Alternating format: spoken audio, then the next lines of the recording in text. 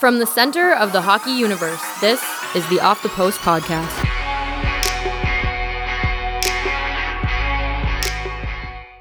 Here with Gus Casteros, hockey analyst for McKeen's Hockey, for Roto World, for the internet at large. Gus, how's it going, man? Thanks for having me back on. Yeah, I think this is your fourth time on. I feel like every time you come on, I have to recap your previous stints. But you've become, not in an official way in any way, but in my heart and in my head, the resident X's and O's guy. We talked about the evolution of a forward. We talked about the evolution of the defenseman at the NHL level. And now we're going to do some sort of pseudo third-round preview and mix in a couple other topics. We'll talk about at the end here the Leafs GM post and its vacancy and who might fill it. Your thoughts, my thoughts. So I got to say off the top, we're recording this Thursday afternoon or Thursday evening, hours before Game 7 between Winnipeg and Nashville. So keep that in mind when you're listening to this Friday morning and you're going, what are these guys talking about? Going off of that, we will start with the series that is actually determined, the matchup that is determined. Tampa Bay versus the Washington Capitals.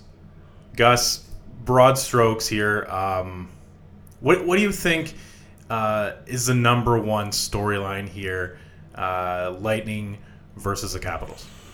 So you could probably go with one particular storyline for each team. The biggest one for Tampa Bay is what the hell has happened to their top line scorers. Stamkos hasn't scored very much. One goal into an empty net over the last 22 games, I think.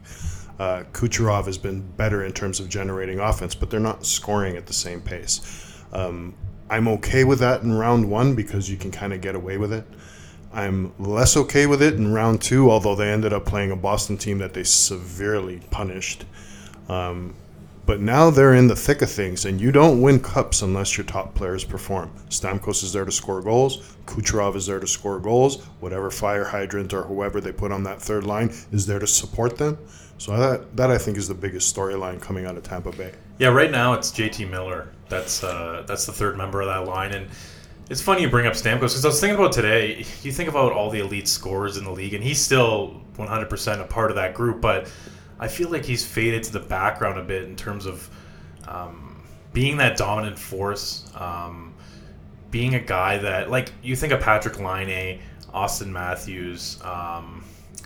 Let's see here, even Brock Besser back earlier in the year. There was sort of a danger warning attached to them at all times, whereas Stamkos, although he's had his moments, this year's been sort of, I don't want to say a step back because he still had a pretty good year for an NHL player's standard, but in terms of his career and his trajectory, I wonder if that leg injury, if he's never going to be the same. He was out for basically a whole year. I mean, what was his fibula? It was a pretty serious injury, and I just wonder if he's just never going to hit that elite level.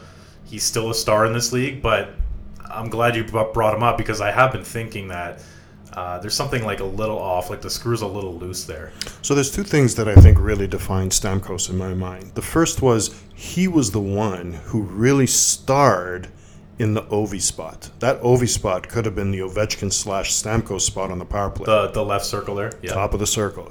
Perfect one-timer, getting ready for the shot. But he stepped away from that. Whether that was Stamkos himself or a coaching decision, that part of the game kind of left him. He compensated. He compensated by becoming a much better net presence. And this starts from maybe even his third or fourth year in the NHL. And his domination going into those hard, high-danger scoring areas where you know that you're going to get a beating, broken legs, hurt ribs, hurt arms, one thing after another, could have led to a little bit of the downfall of his scoring. I don't want to write him off because that's not what you do to stars. But at the same time, Kucherov is the best player in Tampa Bay. He's the most talented. He's the most skilled. Stamkos has got fantastic skills. He hits all the 4 S's, but those injuries have played a bit of a factor. The fact that Tampa Bay seems to have also modeled their game around Kucherov rather than Stamkos is a little bit telling as well. And Tampa Bay's depth was able to cover up some of the inadequacy or the inadequate scoring from Stamkos. And depth is important because that's what's going to win you tournaments, but not if your stars are struggling the way that he has over the first 2 series. He needs to get better. You mentioned the 4 S's there. Do you mind just running through them? Absolutely. Just because you said it in passing. I know what they are, but brief the listeners.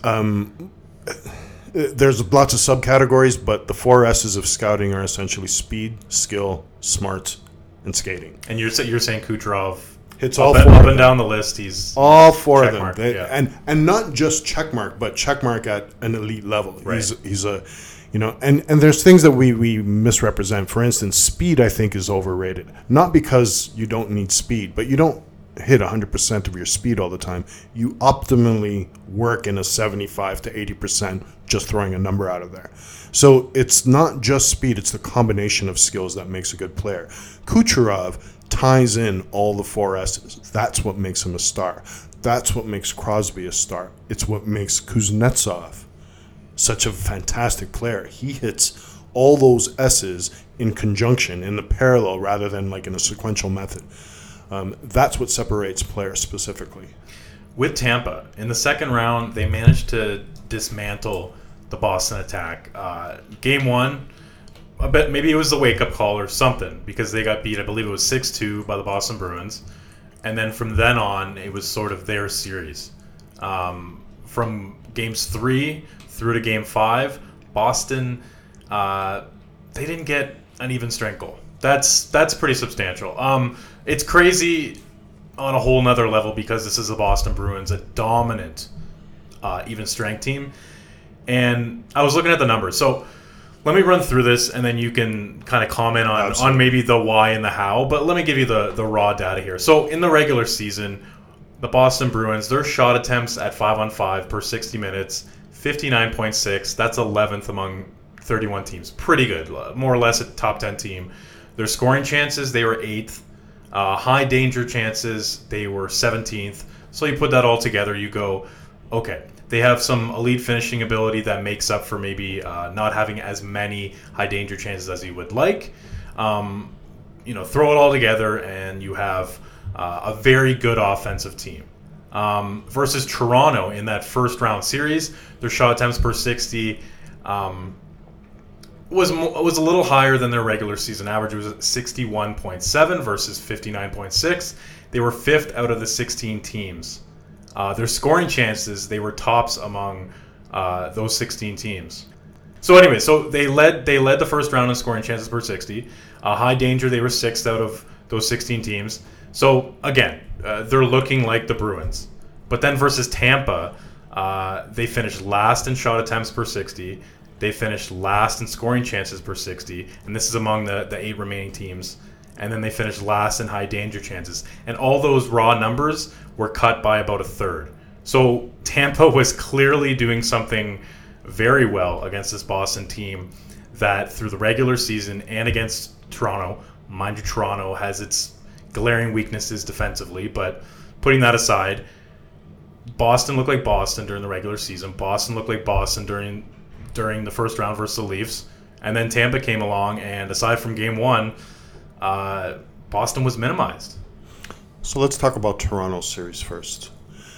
Going into the playoffs, my impression of the Bruins was they were a phenomenal 1-9 team. They were Patrice Bergeron, Brad Marchand, David Pastrnak, a solid enough 3 pairings on the defense to support that line, and that's how they won.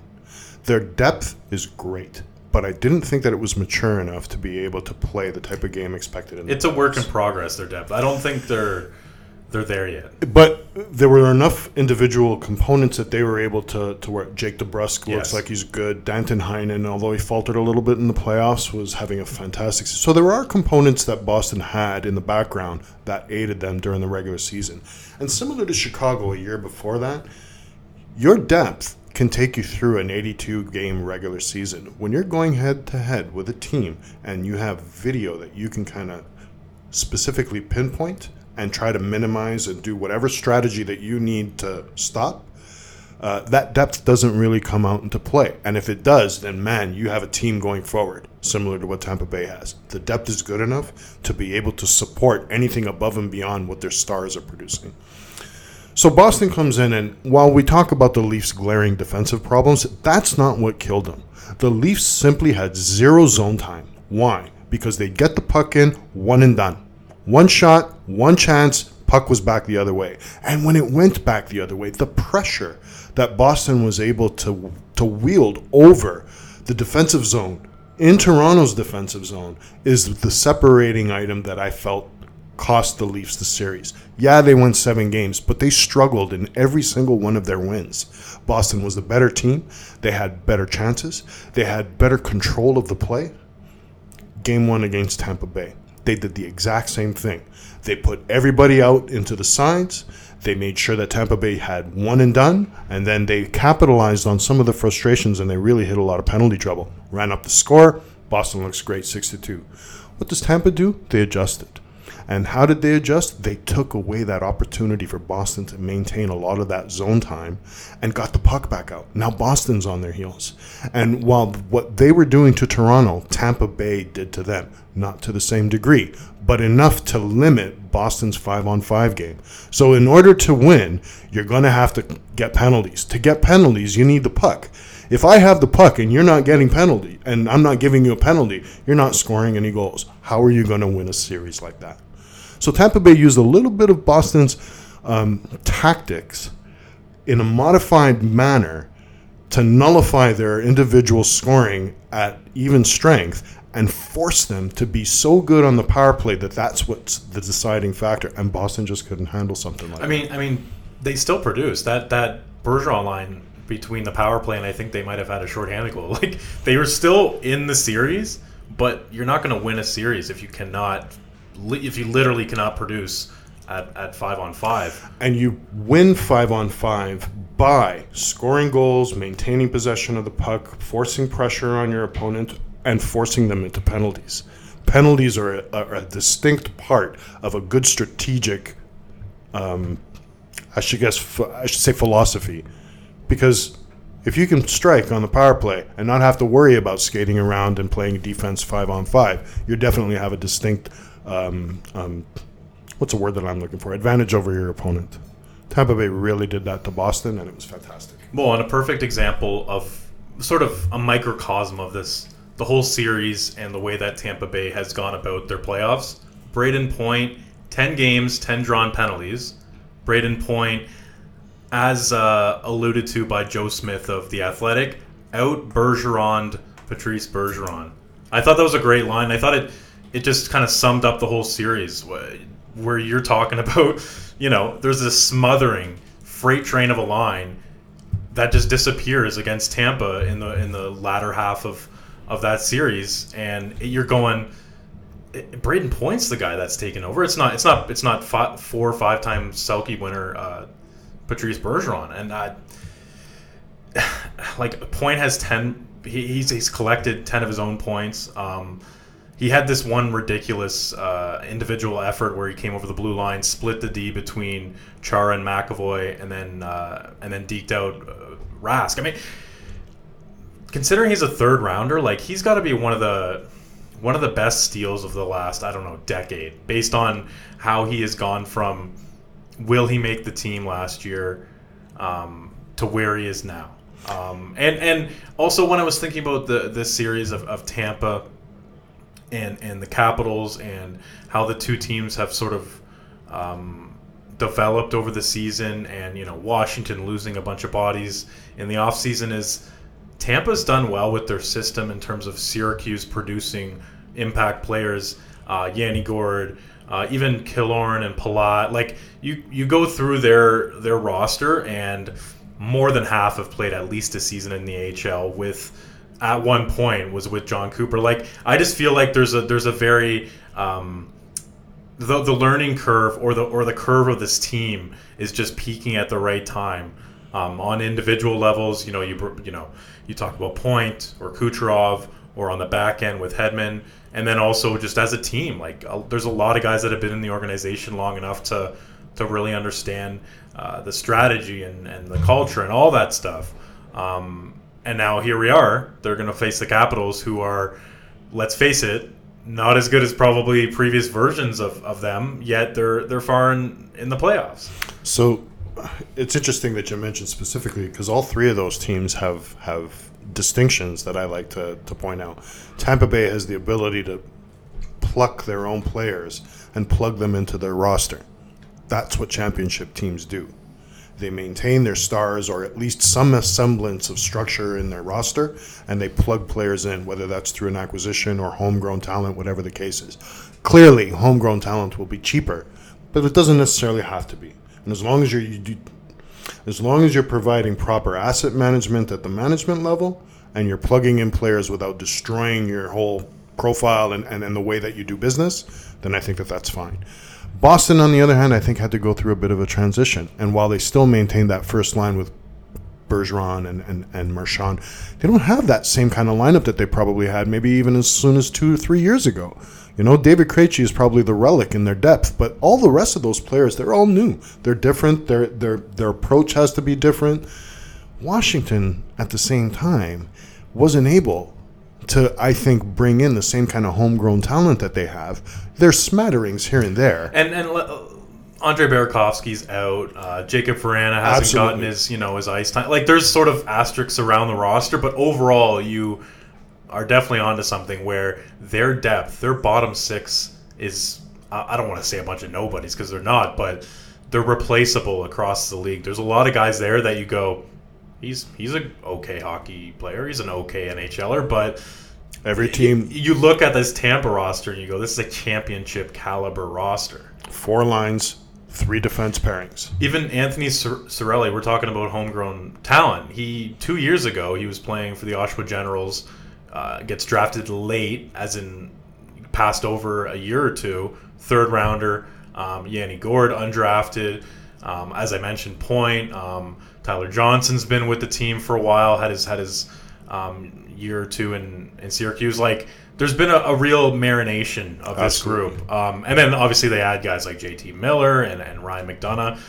And then just to sort of marry all these points and talk about the series in general, I just think that Washington, the way that this is aligning or the way that these teams match up is Braden Holtby has to stand on his head, and Tampa Bay has to take some penalties because that Washington power play is absolutely terrifying. Like, those are the 2 X factors, and I realize that they're pretty obvious, but if we excuse those, I just think that this might be a blowout if neither of those things go Washington's way. I honestly wouldn't be surprised if it was a 4 or 5 game series. I feel pretty confident in the Lightning.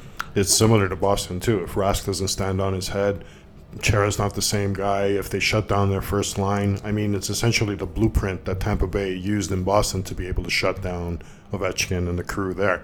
And there's lots of question marks around their goaltending. They started with Grubauer to start the playoffs, whether that was just a warning shot or something, but Holtby's been good, not great. And I can't justify it, and I can't really give you an X and O's answer on all of this, but Washington really made Pittsburgh's defense look as bad as I think they should have 2 to 3 seasons ago. Like as bad as they look on paper without Chris Letang. Yeah. You look at the lineup and you go, okay, Brian Dumoulin, and then just a bunch of... And then Washington dismantled them. When you look at it from that previous series, if Pittsburgh doesn't come back in Game 1 where they're losing 2-0 and come back with a 3-2 win, Washington's got them out in 5 games. So they outplayed the Penguins to the degree where they should have just... Yeah, it was their series. Knocked them around.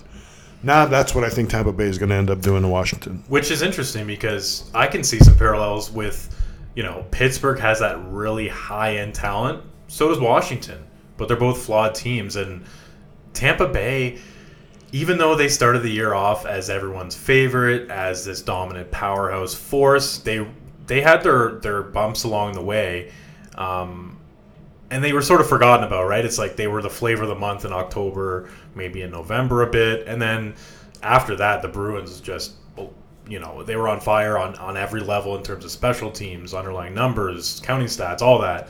But I think that Tampa's been like sneakily, laying in the weeds as much as a division-winning team can be. The top 3 teams in that division, though, also really did have the benefit of a good 30 games where they were able to just experiment and do different things. It's not like they were going to be out of the playoffs. So, yeah, absolutely. So on that specific note, you saw it in the Leafs. They experimented a lot, including like taking players out of their lineup with Matt Martin, et cetera, et cetera, et cetera. The Bruins did something sort of along those lines as well, trying to integrate that depth with that great first line. Tampa Bay has just been Tampa Bay. They've been consistent throughout this year. Goaltending has been an issue in certain spurts, but for the most part, they've been firing on all cylinders. They've been scoring the way that I would expect them to score. They upgraded their depth. They brought in Ryan McDonough and JT Miller. JT. You just... And I just screwed both of them. I think TJ Miller is actually the actor, isn't he? Is he? Yeah, the comedian guy. Silicon Valley, yeah. So the fact that they were deep enough to even go far prior to the trade deadline, and then they stack up on bringing in these kind of players, that just kind of shows you that there's a killer mentality happening in Tampa Bay. Absolutely. And I mentioned a couple minutes ago about how if things don't break Washington's way, it could be over real quick. Well, another factor is Nicholas Backstrom is questionable. I don't know what's going on there, but he skated today. This is, again, it's Thursday, a day before the series starts, and him and Burakovsky are still out day to day. And you, in the playoffs especially, you have no idea what that means. But regardless, Backstrom is not going to be 100%. And he's kind of gone down the pecking order, at least in the last little bit here, with Kuznetsov really eating up a lot of ice time, and deservedly so. He's had a very good playoffs, had a really good year. So that's something else to consider, is that not only does Washington not stack up on paper when they're healthy, they might be losing another guy in Backstrom for who knows how long. And two big impact players. Like Burakovsky struggled too, but I mean, he's still a potentially impactful player. I think that the biggest issue in this particular series is the way that Tampa Bay's defense is able to overcome things. I think they do it much better than the Caps do, so I would expect more Tampa Bay zone time simply because of the way that they're able to transition and get the puck back into Washington zone. Plus, a guy named Chandler Stevenson is getting minutes for Washington. That's nothing against him, but like there's just they're top 12. You know, Walker's a good story. The first Aussie, sure. Absolutely. Brett Connolly is a nice dude and you know, a fine player, but he's getting probably more minutes than he should. Travis Boyd played in the final game against Pittsburgh. Like it's just not supposed to happen this way. So I just wonder if the wheels will fall off. Watch Brett Connolly be that one player who was drafted by Tampa Bay become the burden on there. You know, there's a storyline if you're looking at it from Washington's perspective. Let's talk about the Western Conference, and again, Winnipeg, Nashville haven't finished their series, so this is more about Vegas, this discussion. I'm going to hand it over to you right now in terms of X's and O's and the way that Vegas runs their team and the strategy and the playing style, because you hear over and over again, they're fast, they're hardworking, they can clog up the neutral zone. That's been a thing in the playoffs. But from your perspective, are you seeing anything deeper after you've had a full season and a couple rounds here to get a look at them? Well, two specific things kind of jump to mind. One, I don't have the data, but I wish I did have the data. I feel that Vegas is probably one of the teams that racks up the highest amount of slot line passes. Let's talk about what a slot line is. Slot line is at the top of the crease and move it up to the top of the circles. I extend it to the top of the circles. It actually should be a little bit. But that imaginary line in the middle that divides the zone. So if you're on the right side and you pass the puck to the left side, everybody has to shift over, including the goaltender, including the openings that get created when the goaltender moves over. There's a better chance of scoring, and there have been plenty of studies. Ryan Stimson has done tons of studies on that. The passing project. That's correct. And one of the biggest things, other than the fact that playing behind the net is really good, is those slot line passes. They're important. Pre-shot movement is, I mean, it makes perfect sense, right? Like the goalie, if the goalie is squared up to you, you're going to have a lower percentage of scoring if he's moving across the net and the puck moves faster than him and the shots taken before he gets over there, the puck's going to go in at a higher percentage. Watch William Nylander making passes to Austin Matthews on the power play, and that's your perfect example. One side to the other side, there's always going to be an opening. Somebody's going to exploit it. If they don't outright score, there's enough of a scramble from loose pucks that get created from that play. So that's one of the biggest distinctions I get from Vegas. So why does that actually happen? We talk about their speed. Speed is good. It's relative. I think that they're competitive in terms of, we're talking about what were supposed to be replacement level players going to an expansion team. The skill level in today's NHL, I said this at the beginning of the year, they're going to be the best expansion team you've ever seen. I didn't expect this by all means, so let's make sure that we're not overstating that. But you mean more like from a skilled level? Because the standard of skill is the highest it's never been, that even the extra parts can, if they have the opportunity, can produce. You got it. And some of those extra parts were actually dealt for other better asset management. Vegas did a really good job maintaining. Yeah, Riley assets. Smith, Jonathan Marchessault. So that play really takes place because they're able to transition to offense. You force that transition. So they played well enough defensively that they're able to transition to offense and force the chaos in the opposition zone to be able to make plays over the slot line, or put pressure below the zone, below the goal line, or do the things that are putting other teams on their heels, not allowing them to set up defensively, not allowing them to be as aggressive forechecking because they have control of the puck, and then move into the ways that they score. And you have to figure, even if Gallant, I probably said that wrong, but Gerard Gallant, even if he didn't care about his time in Florida, he had to have taken some of the things that have come through the analytics work that they've presented and taken that to heart. The slot line is one of the biggest ones. I'm sure that there are others that we're not aware of. Let's fast forward a little bit to the playoffs. They come across an LA Kings team that can't score. They simply just weren't able to generate scoring chances. Part of that was Vegas. A lot of that was Los Angeles. And when they did get chances, they hit the post. I remember Kopitar had terrible luck. But yes, there was a serious disconnect between... You can't do what the Kings did and expect to have success. So it gives Vegas an upper hand. I thought the Kings were good enough that they changed things enough that they were able to at least maintain a decent enough defensive structure to go to the conference finals. Vegas slapped them around, and they did a good job at it. Next round, they hit San Jose. Flawed team, missing Joe Thornton. While they were able to score better... They looked tired, too. San Jose looked really tired. Sorry, continue. They weren't the same San Jose Sharks we've expected in the past. They weren't exactly a powerhouse team. There were lots of questions on the back end there. Goaltending was still a question mark, even though Martin Jones has been great. Good, not great. That's a big distinction, good, not great. Absolutely. And Vegas really used the similar type of style that they've been playing all season. Force the transitions, force the chaos into the other zone. They came along with every team is allowed one blowout in the playoffs. 7-0, they lose game one, big deal. San Jose comes back and they prove that they can make this into a series. But they weren't challenged. Vegas wasn't challenged the way that they should have been challenged by a playoff team hungry enough to take it to the next level. They're going to come across an opponent now in either of Winnipeg or Nashville where offense is the primary catalyst. Defense is just a construct of supporting that offense, more so for Winnipeg than it is for Nashville. And they're not going to have the ability to do the transition type of game and force the chaos the way that they've been able to do it with the Kings and the Sharks. So this next round will be much, much more difficult for Vegas to play the Vegas game that got them to this point now. And even if they were to implement something like that, they haven't faced an offense like the Jets or the Preds. And that, I think, alone has to force a little bit of a change.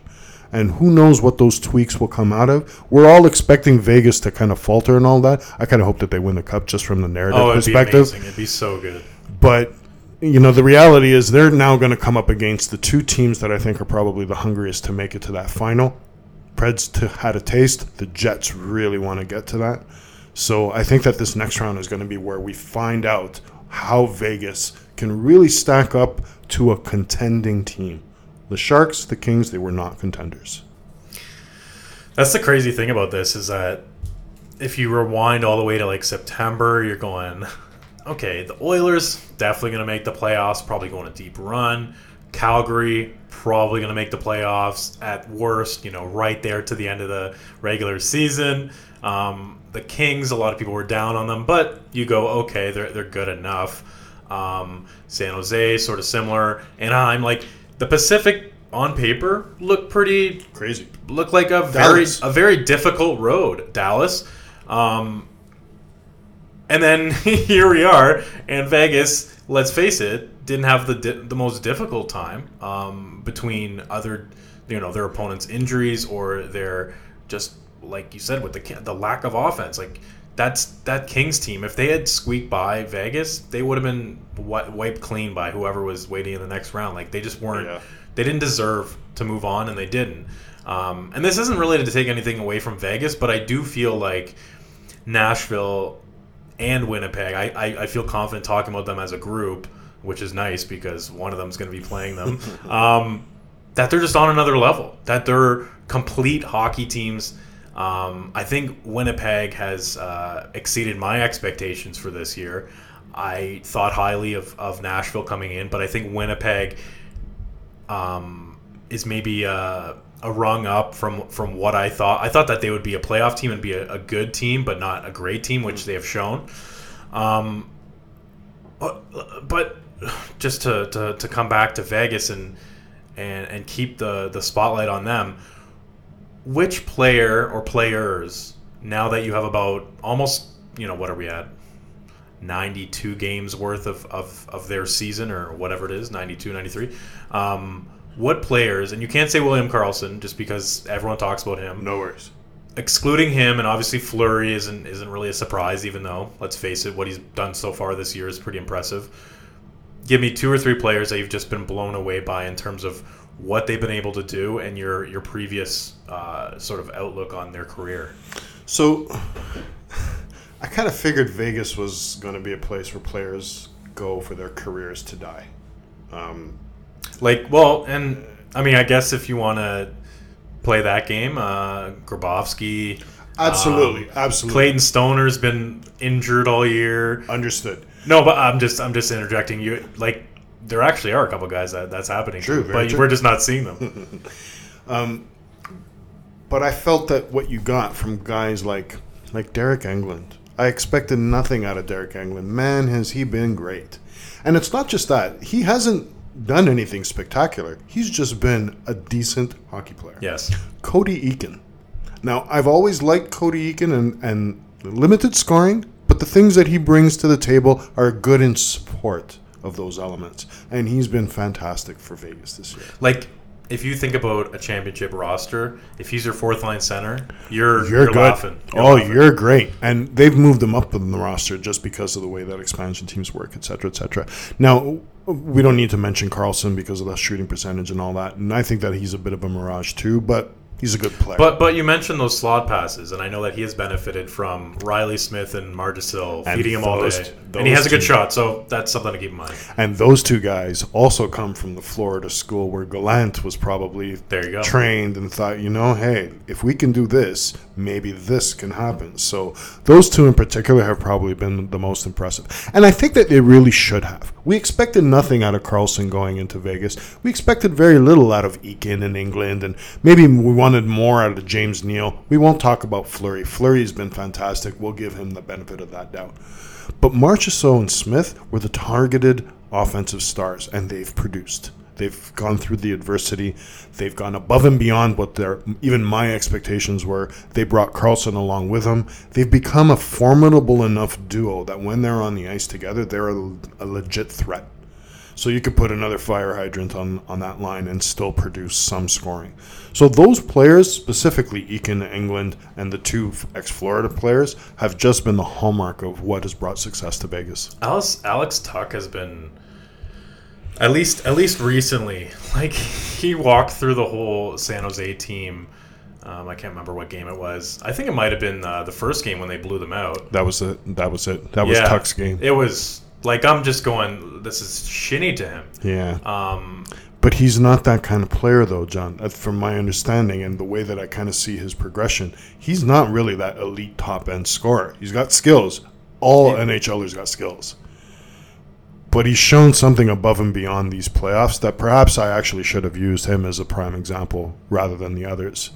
And David Perron getting, I think, off the top of my head, like 50, 60 points. Like, I'm sorry, but I didn't see that one coming just because you mentioned guys, going there to see their careers dying. Like, how many chances has he had that, whether it was in Edmonton or St. Louis, Pittsburgh, Anaheim. Yeah, I mean, he played in St. Louis for a while, and then he's bounced around, like, season here, season there, and, like, just comes onto the scene in Vegas and is all of a sudden, like, and it didn't seem like there was much of an adjustment period. It's just sort of, he's the one guy where it's like, poof. Yep, here he is. Now I'm like a top 6 guy.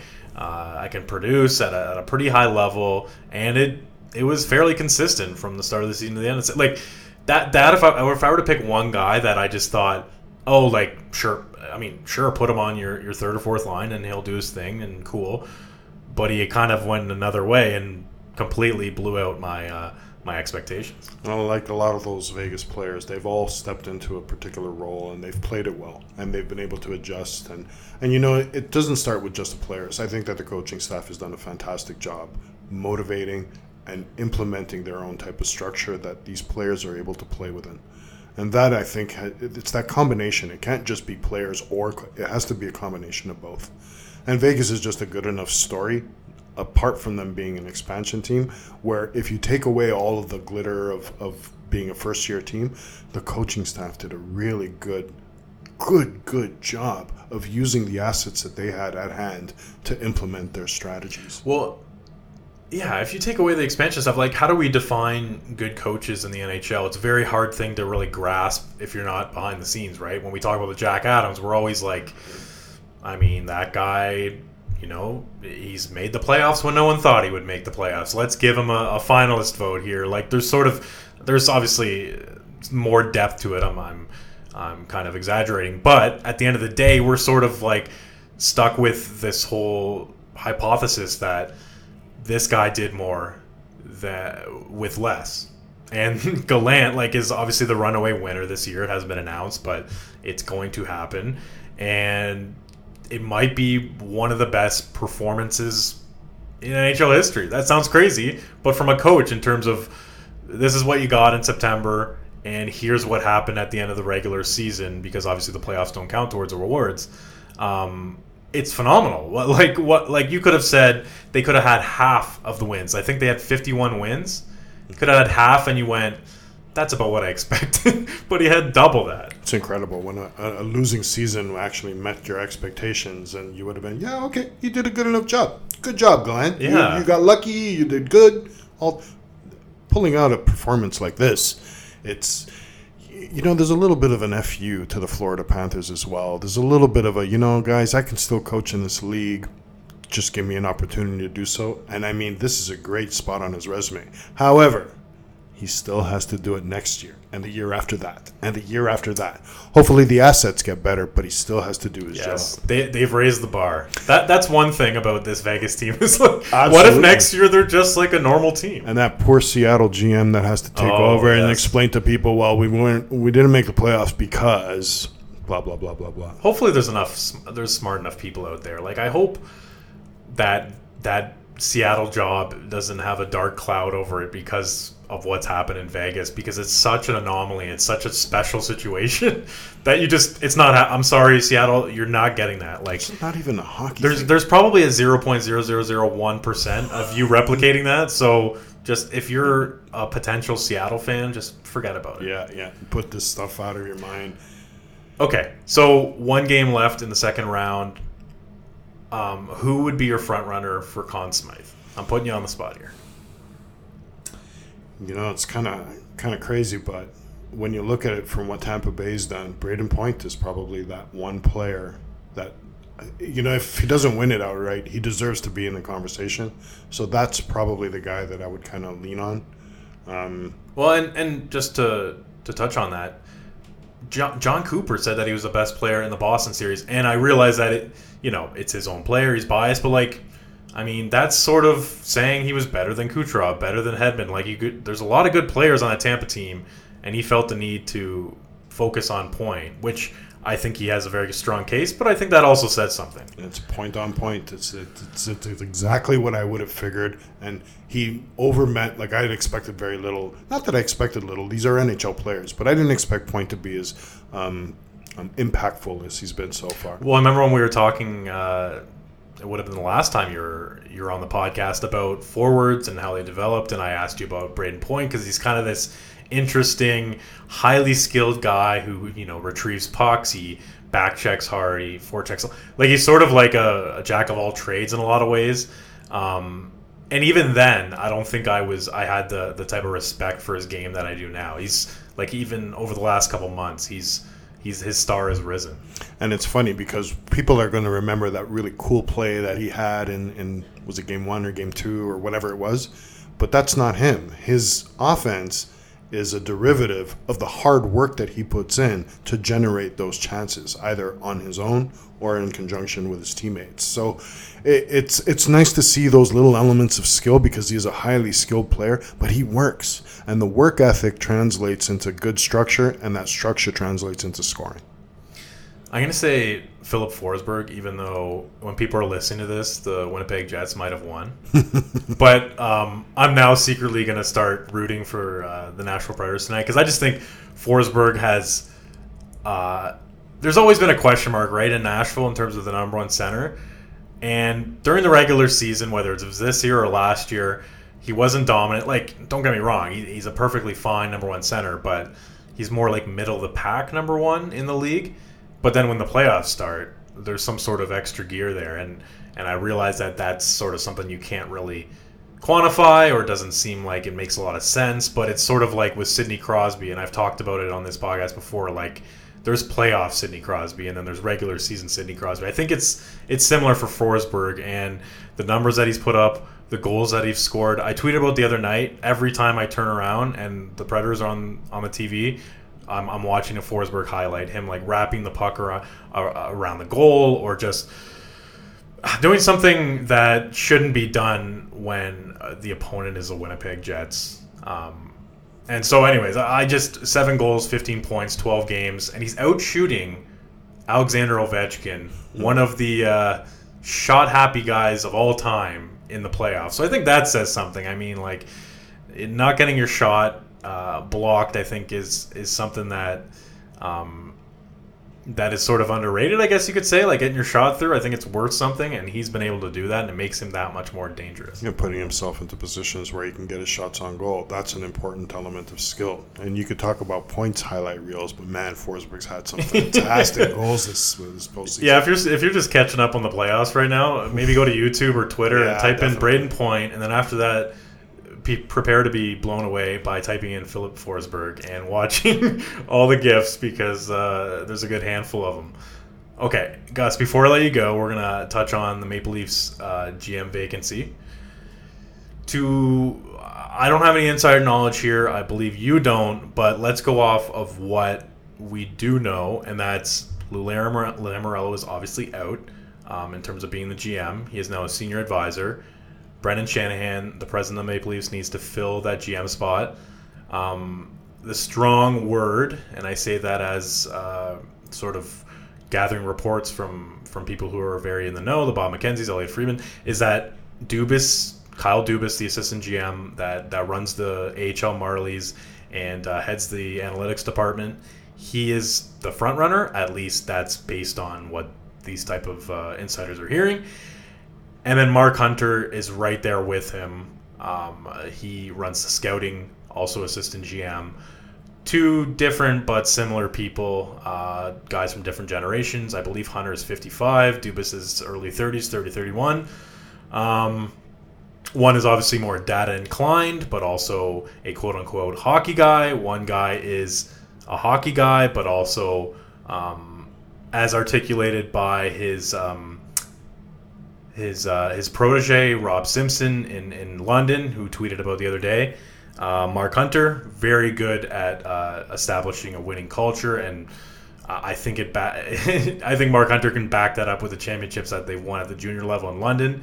It's a very, very, very good problem for the Leafs to have, but A decision will be made, you would think, soon. I don't know if it's going to be after the Marlies are out of the playoffs, what the holdup is, but it looks like it's those two in the hunt. And Brendan Shanahan, I know, didn't rule out external candidates, but it sounds like there probably aren't any.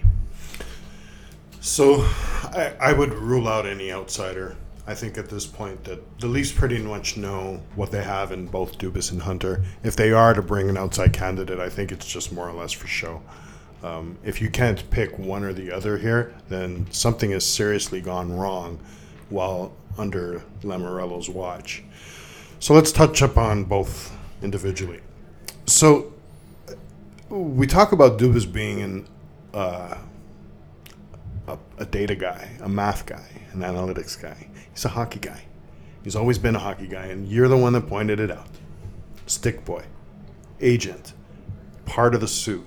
He didn't do that because he was an analytics guy. And I should mention, when you are the GM of the Sault Ste. Marie Greyhounds, you're talking to the business people, you're talking to the coaches every day, you're talking to the trainers, like every single part of the operation. You don't have an assistant GM.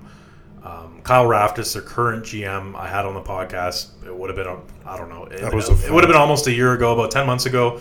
And he said, you know what, that's kind of the gig that you get, is that it's all encompassing, and obviously there's a lot of benefits to that, but it goes back to your point that Dubas has been pigeonholed as this analytics guy. And don't get me wrong, he's a forward-thinking guy who obviously is not afraid of looking at sort of the statistical angle of whatever the problem or the situation may be.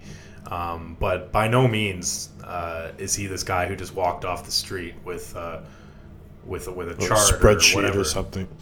So in that vein, he's understood the importance of and the implementation of data. So for Dubas, he took hockey ideas, turned them into either potential data ideas, and implemented the results. Let's go to Hunter. You don't get as successful as Hunter by being close-minded, an old-school hockey guy. He had Mitch Marner on his team. He drafted Mitch Marner on his team. And between him and his brother Dale Hunter, these guys were as old school as you could get when they were players. Probably when they purchased. And so I worked in London and I covered them, but I wasn't around when they purchased the team and had to turn it around. I can only speak for when I was there. They wanted skill, nothing but skill. They didn't care how short you were, or where you were from. If you're American, Canadian, Russian, they just wanted to win, and they knew skill won.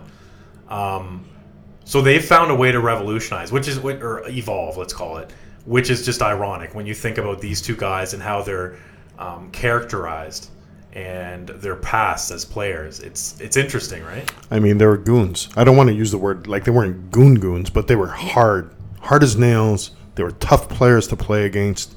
But progressive management is not about what you were and how your thinking was. It's about taking new ideas and incorporating that into your future self. Hunter doesn't become Mark Hunter unless he changes his playing style into an all-skill requirement. He doesn't become GM or assistant GM of the Leafs and a prominent role if he doesn't understand the future of the game. Shanahan really preached a progressive view. You can't go and get an old school hockey guy if you're trying to project progressive views. So to think that either of these gentlemen are incapable of being progressive, I think is incorrect. Dubas is the statistical choice.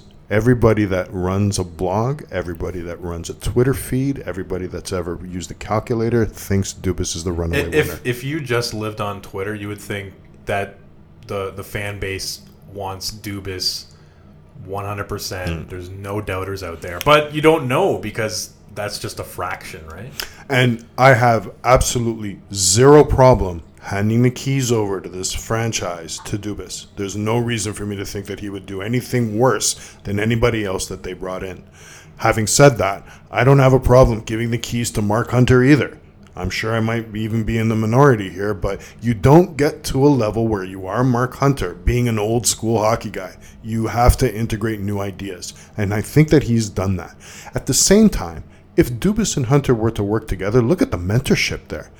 At the same time, if Mark Hunter was the GM, look at the type of ability that he probably has coming from the analytics point of view that he never had in previous instances. There's a duality here for both of these guys that whoever ends up at the top has to feed into one or another. And if one or another can't work in that kind of a fashion, it's going to be a nasty divorce, and it is what it is. So the Leafs make their decision, and they make that decision based on whether or not they can get good input from both of these players with one guy happen to have the white hat. It sounds like when one gets hired, the other one is either, around for the next year and then it's see you later, or they're just out the door as fast as they can. And it's unfortunate, but it's normal workplace, I guess. It's a normal environment, at least at the executive level. Like, let's say me and you are vying for the same job, and VPs. We're both VPs, and it's to be senior VP, and there's a lot on the line. If you don't get that job, all of a sudden, let's say there's another company out there, and they want you to be their senior VP. I mean, you explore that. Are you going to be loyal to that company that just passed on you? Probably not. And by all accounts, both these guys are in high demand. So it would shock me. Although, as an aside, I've seen a couple people talk about like this rivalry between Dubas and Hunter dating back to the OHL. I feel like just because they were competing in that league doesn't necessarily mean that that has carried through. I mean, it's business, and they were two GMs in a junior development league. I don't know like specifics, like who knows, maybe that could be completely true, but to just draw that line because they happen to be rivals at that time, it seems a little like lazy. That's one thing that I've noticed bandied about. That seems like, hey, just because they were in the same league together, in the same conference and everything, that doesn't mean that they disliked each other while they were there. You know what I mean? So they were just doing their jobs. The fact that they were rivals is because they had prominent roles, not because there was a hate on. And it's also tough too because, like what you said, the Marlies are still playing. So who knows what the Leafs want to do? Do they want to wait and just make sure that that's over first? Do they have something on the line with the Marlies still? We don't know that. Has the NHL maybe stepped in and said, guys, you don't want to dominate the headlines. Game 7, good second round. Let's kind of let this all play out before we go and move on. Which is super interesting because Carolina goes and, hires Rod Brindamore. Don Waddell is appointed to GM and president. And Rick Dudley there stuff, yeah. Yeah. Although there was, chatter about it, in no way did it dominate any sort of national or international storyline. So it's funny that there is a very real possibility that the NHL is like, hold off, because the juggernaut that is the Maple Leafs and what the boom that they create by a decision, it's possible. It's got to be tough on the NHL's level too. They're trying to do some kind of a marketing campaign, and I'm not justifying this. It seems to be that the way business is done with that particular league. All right, Gus, I'm going to let you get out of here, but first, plug your stuff. First, give me your Twitter handle, and then whatever you're working on. So right now, my Twitter handle is @CatsHockey, Cats with a K. Thank you very much. I'm actually embarking on the McKean's Hockey Yearbook, which will be released in August. So I'm going on what I call my summer grind. What does that mean exactly? So I'm writing up 12 player profiles for each team, 31 teams. All the NHLers. So the prospects will be done by somebody else, and I focus on the major players for every single team. So what that involves is a small skills-based player write-up and the fantasy write-up. Somebody else will be doing the fantasy write-up. I might do a few, but I won't dominate on that. And my job, just like a statistician or somebody with a model out there would adjust with changing circumstances, your player profiles have to do the same thing. I won't use the word scouting report. Scouts are people that work for teams. Everybody else is an analyst. And I'll fight to the death for that. Yeah, you're looking at me like, because I get it. It annoys you. It does, because I think, and even I, because I really shouldn't be saying that. I've been called a scout and I've done scouting and all that stuff. But, unless you work for a team and actually do what a scout does, you're not a scout. You're an analyst. And there's no degree of separation between the two. And it's not a detrimental moniker or whatever you want to call it. It is what it is. Your job as a scout is on the line when you make your decisions. As an analyst, you're just spouting an opinion. Your job isn't on the line. Yeah. So anyway, my job this summer is to create those 12 profiles for every team, and it's going to involve a ton more watching and rewatching and yeah, that's what and the McKean's yearbook, that would be coming out in like August, September. That's correct. We have a draft guide coming out right before the June draft. That's being taken care of by Ryan Wagman, and I'm the main point guy for the yearbook, which is an annual that comes out every August. Awesome, guys. Mr. X's and O's, thanks for coming on again. My pleasure. Thank you very much for the invitation.